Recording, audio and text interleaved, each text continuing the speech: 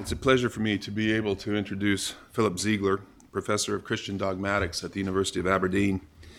Phil is a native of Canada. He taught at the beginning of his career at the Atlantic School of Theology in Halifax, where David McLaughlin is located. He moved to Aberdeen in 2006. He's the author of two really interesting books. The first one in 2007 was a book on Wolf Krotke, and those of us who have a fair bit of experience in European Bart studies will know his name very well. Krotke was a Bardian in the Day era during very difficult times and suffered a great deal as a consequence of persecution of Christian students during his university days, and actually spent, I think, 2 years in prison. And he was always, I thought, just a wonderful, wonderful theologian, and I was so glad when Phil produced a work on him. Phil's most recent book is called Militant Grace, The Apocalyptic Turn and the Future of Christian Theology, published this year. And I would encourage you, it's obviously readily available right now, to get yourselves a copy. Apocalyptic for our European visitors doesn't mean the same thing here as it does in Europe. It does not refer to anything sectarian or millenarian or anything of that nature. It is a very important strand of current New Testament research and has larger theological implications, which are nicely teased out by Phil. So, Phil. There's a handout which Kate's been distributing, so hopefully you'll have one to have eyes on there. It doesn't do much, but what it does do is it puts the text of Ephesians 2:11 to 22 on the page for you, which will be useful at some point, and also gives you some sense of the basic shape of the paper. So perhaps one way to think about what I'm hoping to do here at the minute is that it's a sort of extended footnote on the first bit of what Randy did this morning, where she described Marcus Barth's account of Jewish-Gentile relations and its exegetical grounds. Here, I've sort of just blow that up and walk us through the details of his account of that, with particular interest in what he has to say about the role of Ephesians 2, so that particular text. So hopefully the text will be interesting. You'll recognize some of the themes are beginning to coalesce across the paper, so some of the texts, the phrases you'll hear here, you will have heard before. I hope that's useful rather than just tiresome. So let me begin then, by way of introduction. So writing in the Festschrift published to Marcus Barth's 65th birthday, Paul Lehmann lauded the then Basel New Testamenter's passion for theology, and also his practice of the theology of nonconformity, as he put it. These, Lehmann stressed, demanded pursuit of a style of thinking which is at once self-critical and critical of the times in which and against which theology is called to undertake its reflections upon the Church's language about God. Barth exercised this passionate and critical nonconformity on a number of fronts, as we've already learned and have been discussing so far. It's also on full display in his treatment of the question of the interrelation of Jews and Gentiles in the testimony of the Apostle Paul, not least on the pages of what is arguably his greatest contribution to theological scholarship, his 2-volume Ephesians commentary in the Anchor Bible series.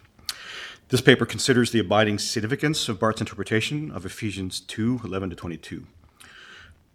In its form, Barth's interpretation of these verses exemplifies his own understanding of the theological service of the exegete. So it tells us something about what he thought you were doing when you signed up to be an exegete. In its material, it suggests that the matter of the reconciliation of Jew and Gentile is essential to the telling forth of the gospel of justification by grace, because it is ingredient in the realization of the reign of God, whose Christ, as Ephesians says, makes peace through the cross. The essay unfolds in 3 steps. It begins with some brief consideration of the genre of Barth's work, considering what it might mean to read him in accordance with his own self-description as a biblical theologian. The second section then explores Barth's arresting claim that Ephesians 2:11 to 22 represents a high point in Paul's witness concerning Jews and Gentiles, and that its substance is and ought to be programmatic for all Christian thinking about the social historical form and force of God's saving act in Christ, and just so, also decisive for Christian understanding of the relationship between Jews and Christians today. The third and concluding section briefly suggests some of the wider theological and ethical consequences of Barth's contention that the Christian life publicly serves one who is our peace, a Savior who has broken down the dividing wall of hostility in virtue of the labor of his cross. So, with that, the first of the material sections, Marcus Barth as biblical theologian. Charles Dickinson, long associated with the Barth Society in these parts, has argued that Marcus Barth can and should be understood as an advocate and practitioner of a kind of biblical theology, the kind that came to prominence in the decades following the end of the Second World War. While the term itself admits a wide range of possible and contested meanings, what it picks out in this case is the self-consciously theological horizon and interests of Barth's technical biblical scholarship, and within this, his central commitment to engaging the Bible as a library of texts whose reality and meaning are ultimately determined and therefore must be understood by their place and service within the economy of divine salvation. Its interest in the words arises from its ultimate interest in the Word, we might say. On this view, exegesis rightly pursues normative interpretations. It exposes the exegete to the claims of the text itself and is thus ambitious to discern, precisely by way of rigorous linguistic, textual, and historical endeavor, the concrete promises and claims which issue forth from the text of yesterday for us today. We might think of Barth's style of work as an instance of the kind of descriptive, authoritative biblical theology which James Barr famously took issue with and Reverend Childs famously came to advocate, namely the kind of sustained exegetical work that shares the interest of dogmatics in that it sees itself to have a kind of normative function, Barr's own description. And yet, those kinds of observations don't yet comprise the most distinctive elements of Barth's practice as a biblical theologian. Indeed, they might threaten to obscure the particularly strong emphasis that Barth places on the diversity, freedom, and the spirited character of the biblical witness and its interpretation. These concerns come across clearly and programmatically in Barth's book, Conversations with the Bible, which we've had mentioned before. Its argument, that book, builds from historical and textual observations about the nature of the biblical texts themselves into a theological account of the nature and authority of the Bible as scripture for the church, heard as the voice of an address or of a dialogue.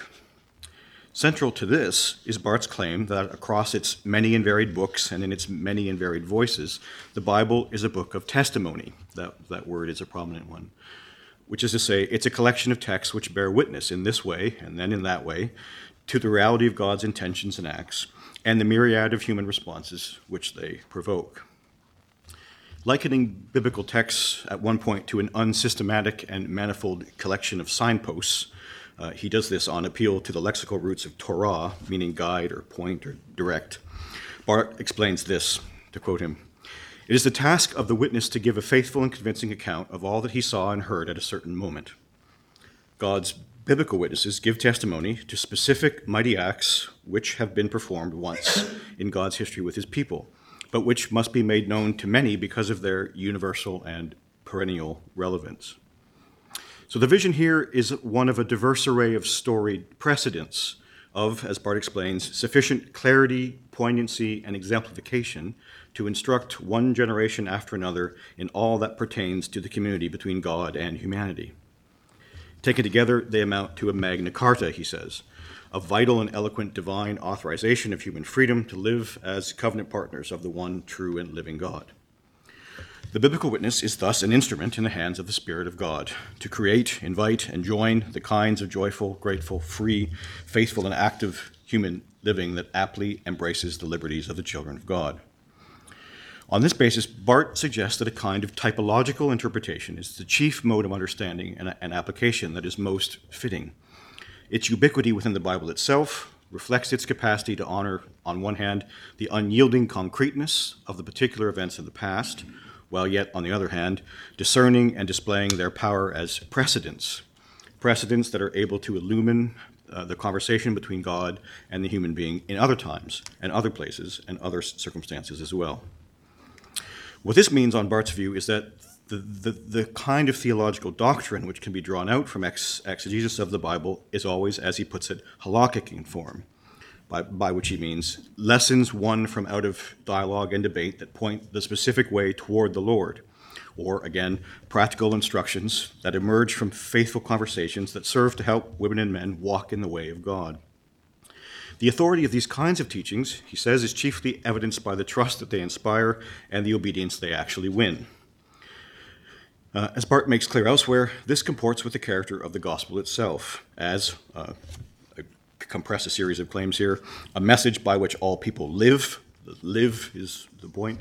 A message that is ever news from God, a message which is always being learned day by day, never possessed, and always eluding capture in theological systems. You'll recognize the echoes of the Father's teaching in that way as well. Of the many things that Barth has to say in elaborating the practice of such exegesis, perhaps three are of particular importance for present purposes.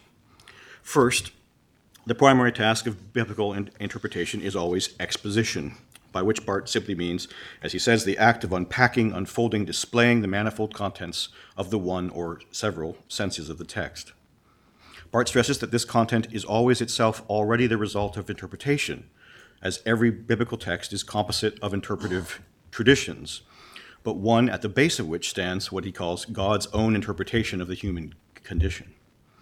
The very work of exposition exposes us to the fact, therefore, that we already are always involved in the history of God with humankind, such that understanding and interpretation occur only in the course of active participation in the biblical dialogue itself. By the time you start reading, it's too late for you. You're already inside. So that's the first concern. Exposition is the business. Second, and correspondingly, the exegesis of the Bible always also involves the act of giving an answer, Barth says. Giving an answer to what has been exposed of the text by yielding, being moved, his words, to provide a living response to the living word. To understand here necessarily includes decision, application, and action. It involves the exercise and enjoyment of freedom. When Barth observes that the reason that some of the best exegetes in the tradition, it's always interesting what names follow a claim like that. So here are his four: Origen, Augustine, Luther, and Bengel. When he explains the reason why exegetes like that were incapable of producing systematic works of theology, he says that was exactly because of their devotion to suffering their exposure to the living word and the demand to exercise a living response in freedom to that word. When he says these things, he is surely offering a quiet apologia vita sua as well.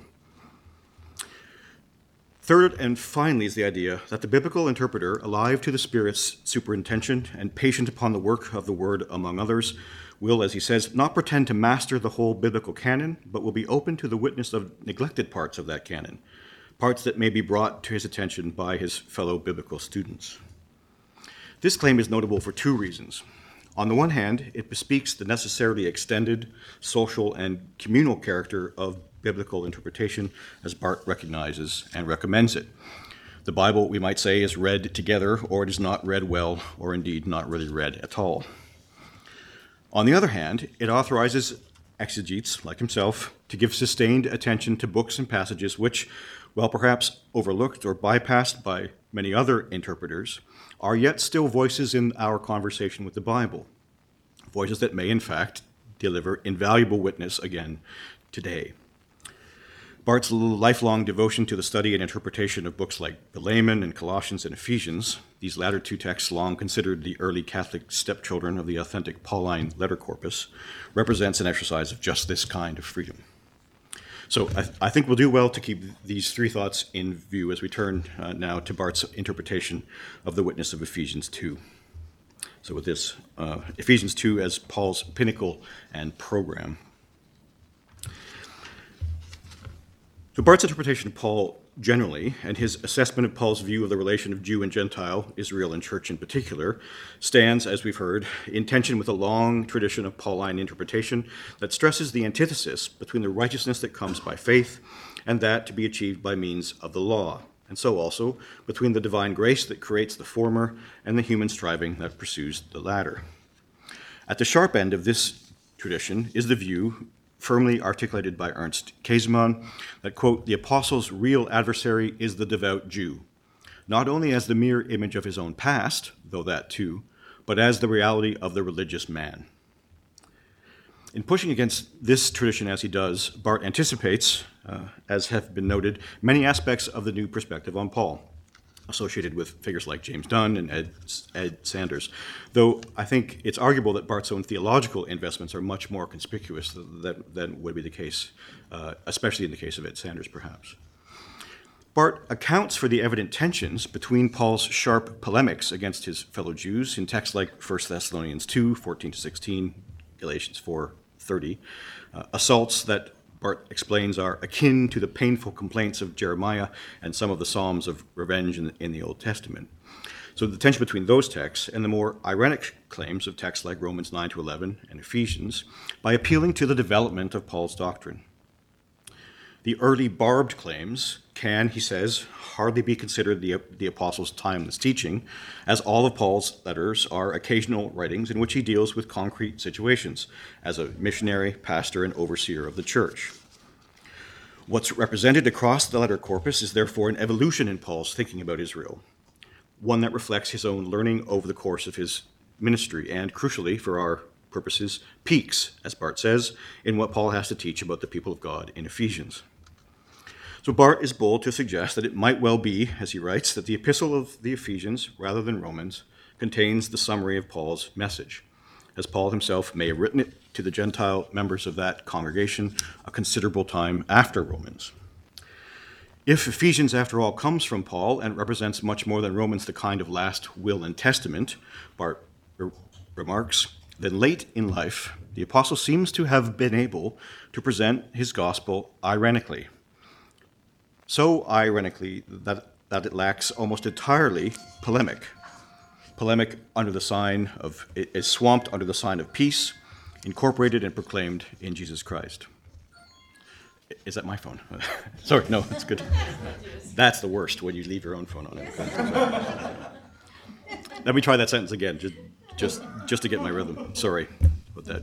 So if Ephesians is the last will and testament, and not Romans 9-11, if Ephesians is that text, then Barth's excited by the thought that at the end of his life, Paul is able to, as he says, present his gospel ironically and almost entirely without polemic, and that he does that under the sign of peace incorporated and proclaimed in Jesus Christ. So Barth insists that responsible reading of Paul demands that his interpreters, as he says, follow the apostle and progress with him on the road which leads him to affirm that there is only one people of God, Israel, and that, by the grace shown through Israel's Messiah, Gentiles have become members even of this people.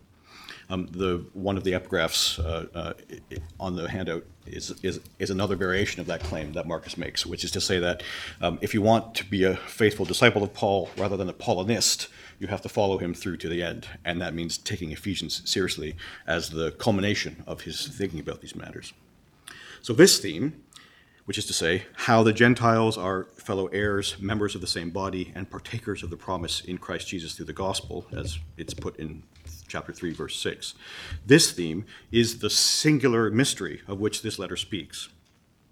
Explicating the form and dynamics of the mystery is the business of Ephesians 2, 11-22, a passage that Barth takes, as he says, as the key and high point of the whole epistle. Distinctively, Paul here proclaims a gospel of peace in a world riven by hostility. Barth's full explication of this passage is extended, detailed, and closely argued, as you would imagine. And here we lift up for mention only a few of the most important theological themes and the structures to which he draws specific attention. So first, as noted, Christ and his work are cast here almost exclusively in terms of peace. It's very distinctive. Christ is our peace. Christ is the one who preached peace to Gentiles and Jews alike, and who in his body, in his person, and in his blood, at various points in the passage, makes peace. This is first and foremost peace between those who were far off and those who were near, which is to say between those who were strangers, who were alienated from the commonwealth of Israel, and those at home in the covenants of promise. It is only then a peace that wins, as Paul says, access in one spirit to the Father. Neither Jew nor Gentile receive peace except when the Messiah comes to save and unite both of them, Barth writes. The passage tells of the horizontal reconciliation between Jews and Gentiles before it tells of the vertical reconciliation of those same people with God. And Barth thinks this sequence is distinctive and important. Second, the work of Christ which secures this peace is twofold. On the one hand is the destructive work of breaking down the dividing wall of hostility, of ending the enmity of Jew and Gentile in his body through the cross, and of abolishing in his flesh the law of commandments and ordinances. After canvassing several possible interpretations of the wall of hostility, Barth concludes that it should be understood retrospectively, which is to say, from solution to plight, as that which has been broken down by Christ. And thought like that, its meaning, he says, is fourfold, encompassing, on one hand, the fact of separation between Israel and the nations, on the next, the divisive effect of the law and its statutes and its interpretations, on the next, the enmity between Gentile and Jew as such, and finally, the common enmity of Jew and Gentile share towards God. So much turns on the claim here that with the curious phrase, the law, that is only the commandments expressed in statutes, as Barth renders it in his translation, Paul specifically has in view the separating function and effect of the law as a barrier between Israel and the nations. As he writes, when we allow the meaning to be controlled by the local context, Christ has abrogated the divisive function of the law, and therefore not God's holy law itself, but its divisiveness was terminated when Jesus Christ died on the cross. So the destructive work. On the other hand is the constructive work. The constructive work of Christ coming, declaring, making one, making peace, creating, reconciling, all verbs that variously characterize God's saving work as a sovereign act of pacification and unification, from which the formerly inimical parties, as he says, have nothing but gain. Now these gains are threefold. The expansion and the upbuilding of the household of God by the inclusion of new citizens, access in the Spirit to the Father in the celebration of worship, and finally, the creation of, an important phrase for Marcus Barth, the one new man in the place of the two. Barth's understanding of this third fruit of peace, as he calls it, bears some consideration. Barth speaks of Christ's peacemaking through the cross as an act of creation, to distinguish it from mere improvement or amelioration, as well as to attribute divine dignity and novelty to it. Strikingly, the crucified Christ is the subject of the verb to create. What's brought into being, Barth says, the one new man, is an eschatological reality. The one new man being an eschatological category that Barth argues can only refer to the church as the bride and partner of Christ. Critical to his reading here is Paul's claim that Christ creates this new man out of two. So creation here is not ex nihilo, but is rather out of the mutual enmity of the people dead in their sins. Barth concludes that Ephesians alone calls God's covenant partner one new man, and he emphasizes that this entity consists of two, that is, Jews and Gentiles, drawn together into an organic body consisting of distinct members and not an amalgamation. This last point is important to Barth, for it sees the meaningful differences between Jew and Gentile maintained within the unity of the body of the people of God, because the new covenant partner created by the cross is a social being, he says, that enjoys its unity in diversity. To explicate this claim, Barth often invokes parallels with the parable of the prodigal son, which we had invoked earlier. When he does that, he wants to note how the full communion with the Father or Lord is possible only when the hostility between the older and the younger brother, which is to say, the segregation between Jews and Gentiles, is brought to an end, while the distinctive histories of the son who was far off and the one who remained near remain. So the upshot of all of this is to solidify Barth's overarching claim that in Ephesians, community with Israel is not just a possible or desirable consequence of the eternal plan of God, of the making of peace through the cross of Christ, and of the revelation of his mystery through the Spirit, but rather that what God has planned, performed, and revealed has no other content and character than precisely this full community of the Gentiles with Israel. At this juncture, it's worth remarking on several further distinctive aspects of Barth's interpretive practice here. So first, Barth's case for the centrality of the reconciliation of Jew and Gentile does not, he suggests, come at the expense of an affirmation of sola gratia, quite the opposite. God's faithfulness to his covenant promises is the sole ground of hope for the salvation of Israel, and so the salvation of the Jews is precisely a testimony to the sheer gratuity of God's saving will and action.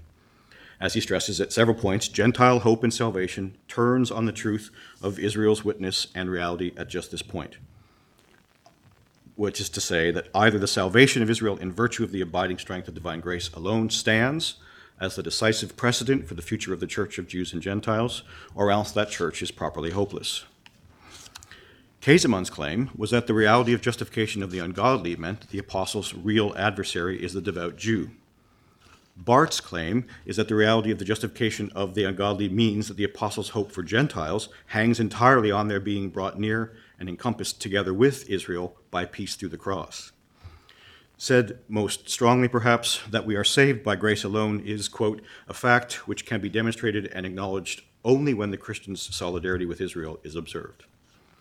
Barth suggests that integral to the mission and service of Israel is its capacity to exhibit the truth of saving divine grace before the eyes of the nations, which is a point that Randy made for us this morning. Here's a passage from the commentary where Barth makes this claim again.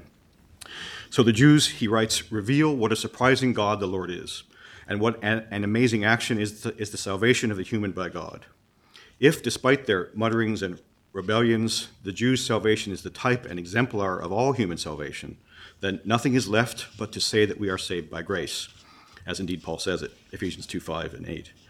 Anti-Semitism, he continues, whether in churchly or pagan form, is therefore always a display of works righteousness and self-redemption. It's a lovely piece of jujitsu there at the end to flip the charge on its back.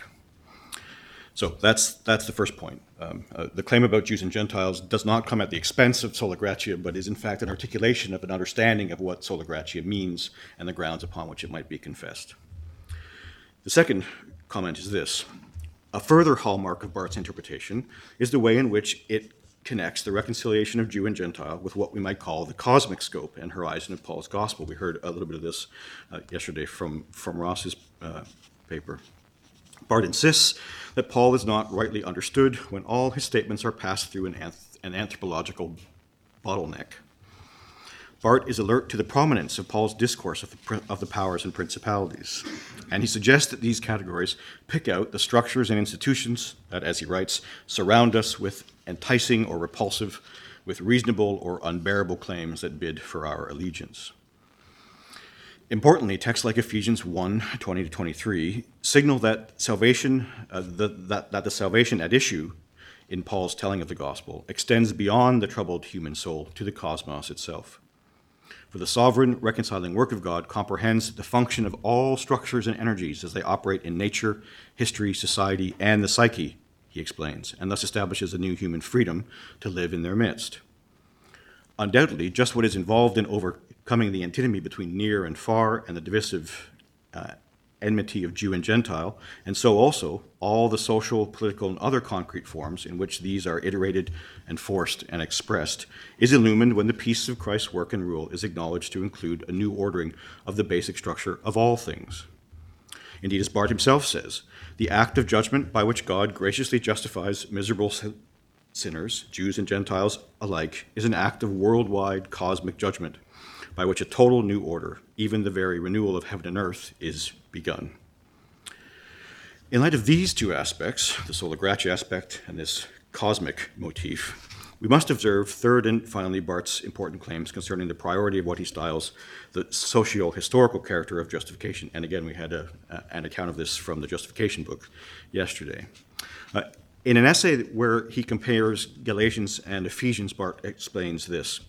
He writes, the doctrine of justification unfolded in Galatians as well as in Romans and in Philippians is a sermonic and pastoral expression of the one great act of God, which is to say the advent, the person, the work, and especially the cross of Jesus Christ.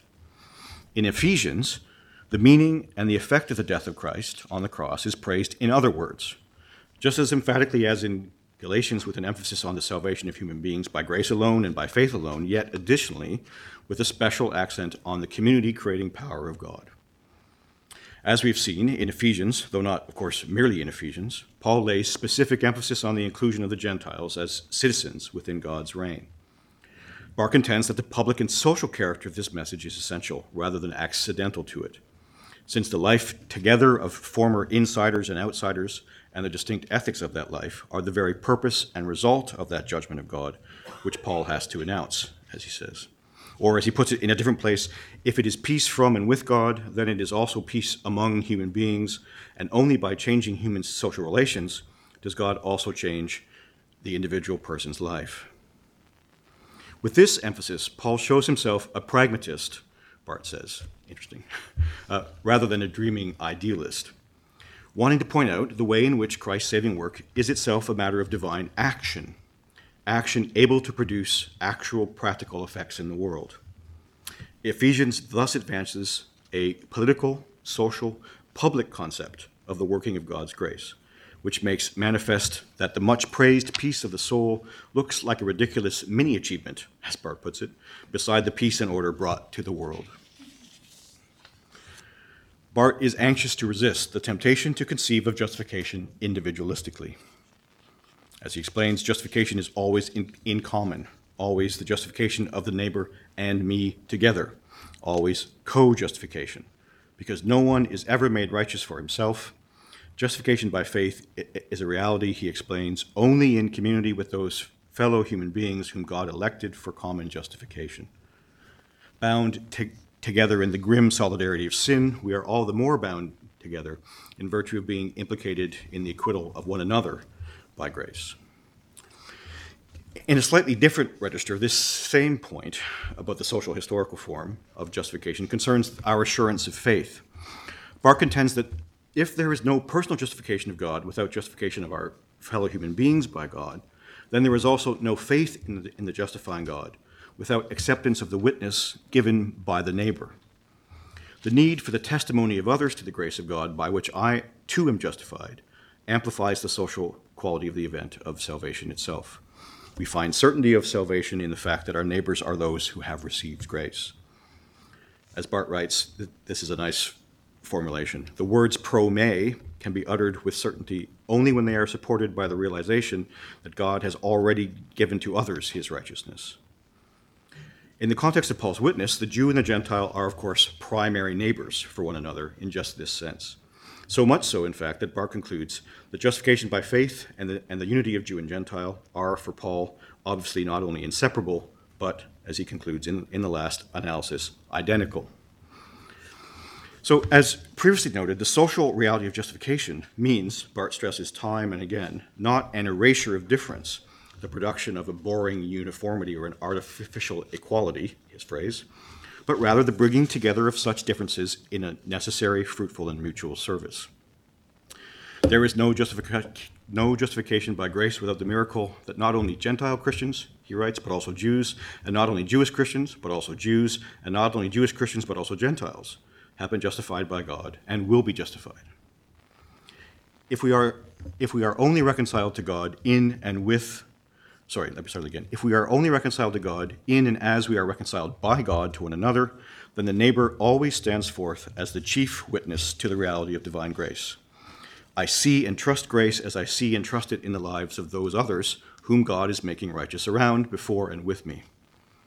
In this, Jews and Gentiles are the prototypical neighbors, not by choice, but rather because they have become the children of God only by having been made neighbors, by the inclusion of the Gentiles into the household of God at God's good pleasure. In short, the salvation designated by the phrase peace through the cross in Ephesians 2 in Barth's account is at once utterly gracious, fully cosmic in scope and character, and specifically socio-historical in its form and consequences. Or we could say, again, the messianic creation of the new human being out of two that peaceably encompasses previously estranged Jews and Gentiles in his body is God's all at once unassailably merciful, sovereign, and moral act. And with that, the last of the sections, peace through the cross, the politics of justification.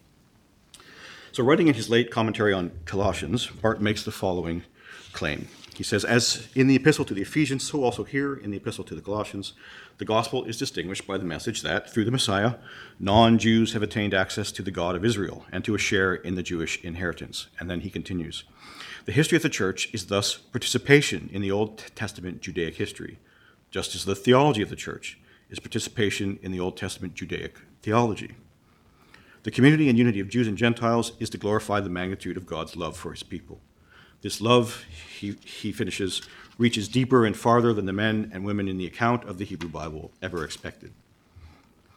To call the Christian church to hear and to heed and to reckon with this voice in the midst of the conversation with the Bible is one of Marcus Barth's signal contributions to Christian and theological existence.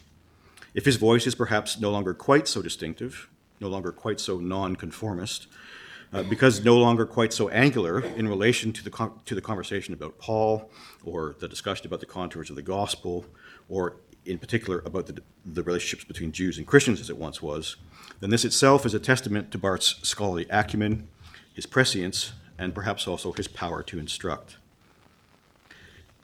In an application of his own principles of biblical theology noted above, Barth himself was always keen to discern in Paul's treatment of the justification of Jew and Gentile together in Ephesians a crucial apostolic precedent, a precedent that might serve to inform and illuminate and to adjudicate crucial aspects of contemporary Christian existence.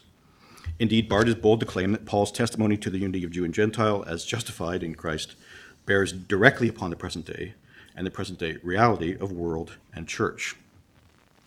So writing in Catalogicae, the organ of the Committee of the Southern Churchmen in 1966, in the middle of the civil rights struggle, Barth emphasized that justification in Christ is a moral matter, such that the union and solidarity with Christ in death and life can only be affirmed when there is also union and solidarity with brothers and sisters. He explained there that the peace won for Jews and Gentiles through the cross is, for Paul, the foundational social reconciliation from which the hope for the overcoming and healing of all other divisions flow. This reconciliation stands as the prototype, paradigm, and biblical analog, all his words, of human reconciliation as such. Indeed, for Barth, there is no limit, as he writes, set to the relevance of what has happened to Jews and Gentiles in Jesus Christ. Or again, at another place, where he observes, the union of Jews and Gentiles created in Jesus Christ is also the basis, the prototype, and the criterion for the whole of social ethics. Cast in this way, the tragic failure of Christians to receive and to own and to live out the peace won for Gentiles and Jews together through the cross is not only a moral failure, though it certainly is that. It's also a dis-evangelion, a false counter-testimony to the gospel of reconciliation. To neglect the purchase and force of this apostolic precedent, whether by culpable ignorance or active suppression, by comfortably continuing to acquiesce in the manifold disharmonies of our political and social and ecclesial life, is at once a moral and a spiritual matter. Such conduct is not only tasteless and inhuman, but it is an absurd outworking of sin, and therefore also a betrayal of the gospel of peace. Now, Barth explains that Paul's edifying instruction at the end of each of his letters offers what he calls indications in what directions Christians were to move at his time. But he continues, they are not abiding casuistic laws, but rather in every age, Christians should muster the courage to make analogous decisions. There's an exclamation mark after that. Muster the courage to make analogous decisions. Barth himself exercised this courage on many occasions, venturing to think and to speak per analogiam about racial conflict in the United States, about tensions between the capitalist West and the communist East, about the exploitative relations of developed North with the developing South, as well as the relations of Arabs and Israelis in the Middle East. In all these cases, the concrete hope that he pursued lay in discerning where the grace of God that judges, justifies, and reconciles enemies was winning, perhaps unknowingly, witnesses, and was breaking up the givens of the present in which human enmity is inscribed and embedded, so as to open up a future of reconciliation that might reflect the peace that had been won through the cross.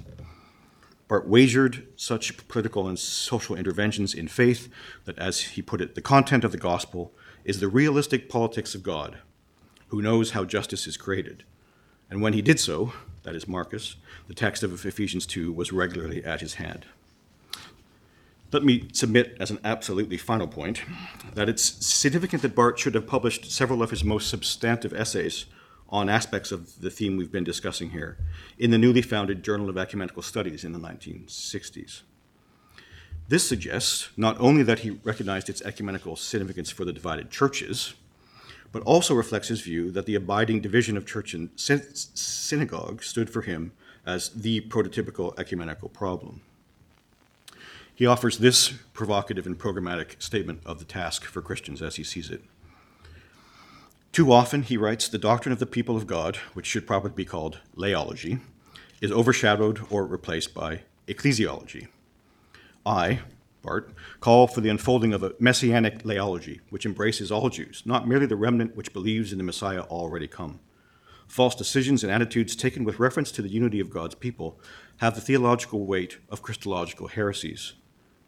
In the Christian's relation to the Jewish Savior, their relationship with Jews is decided.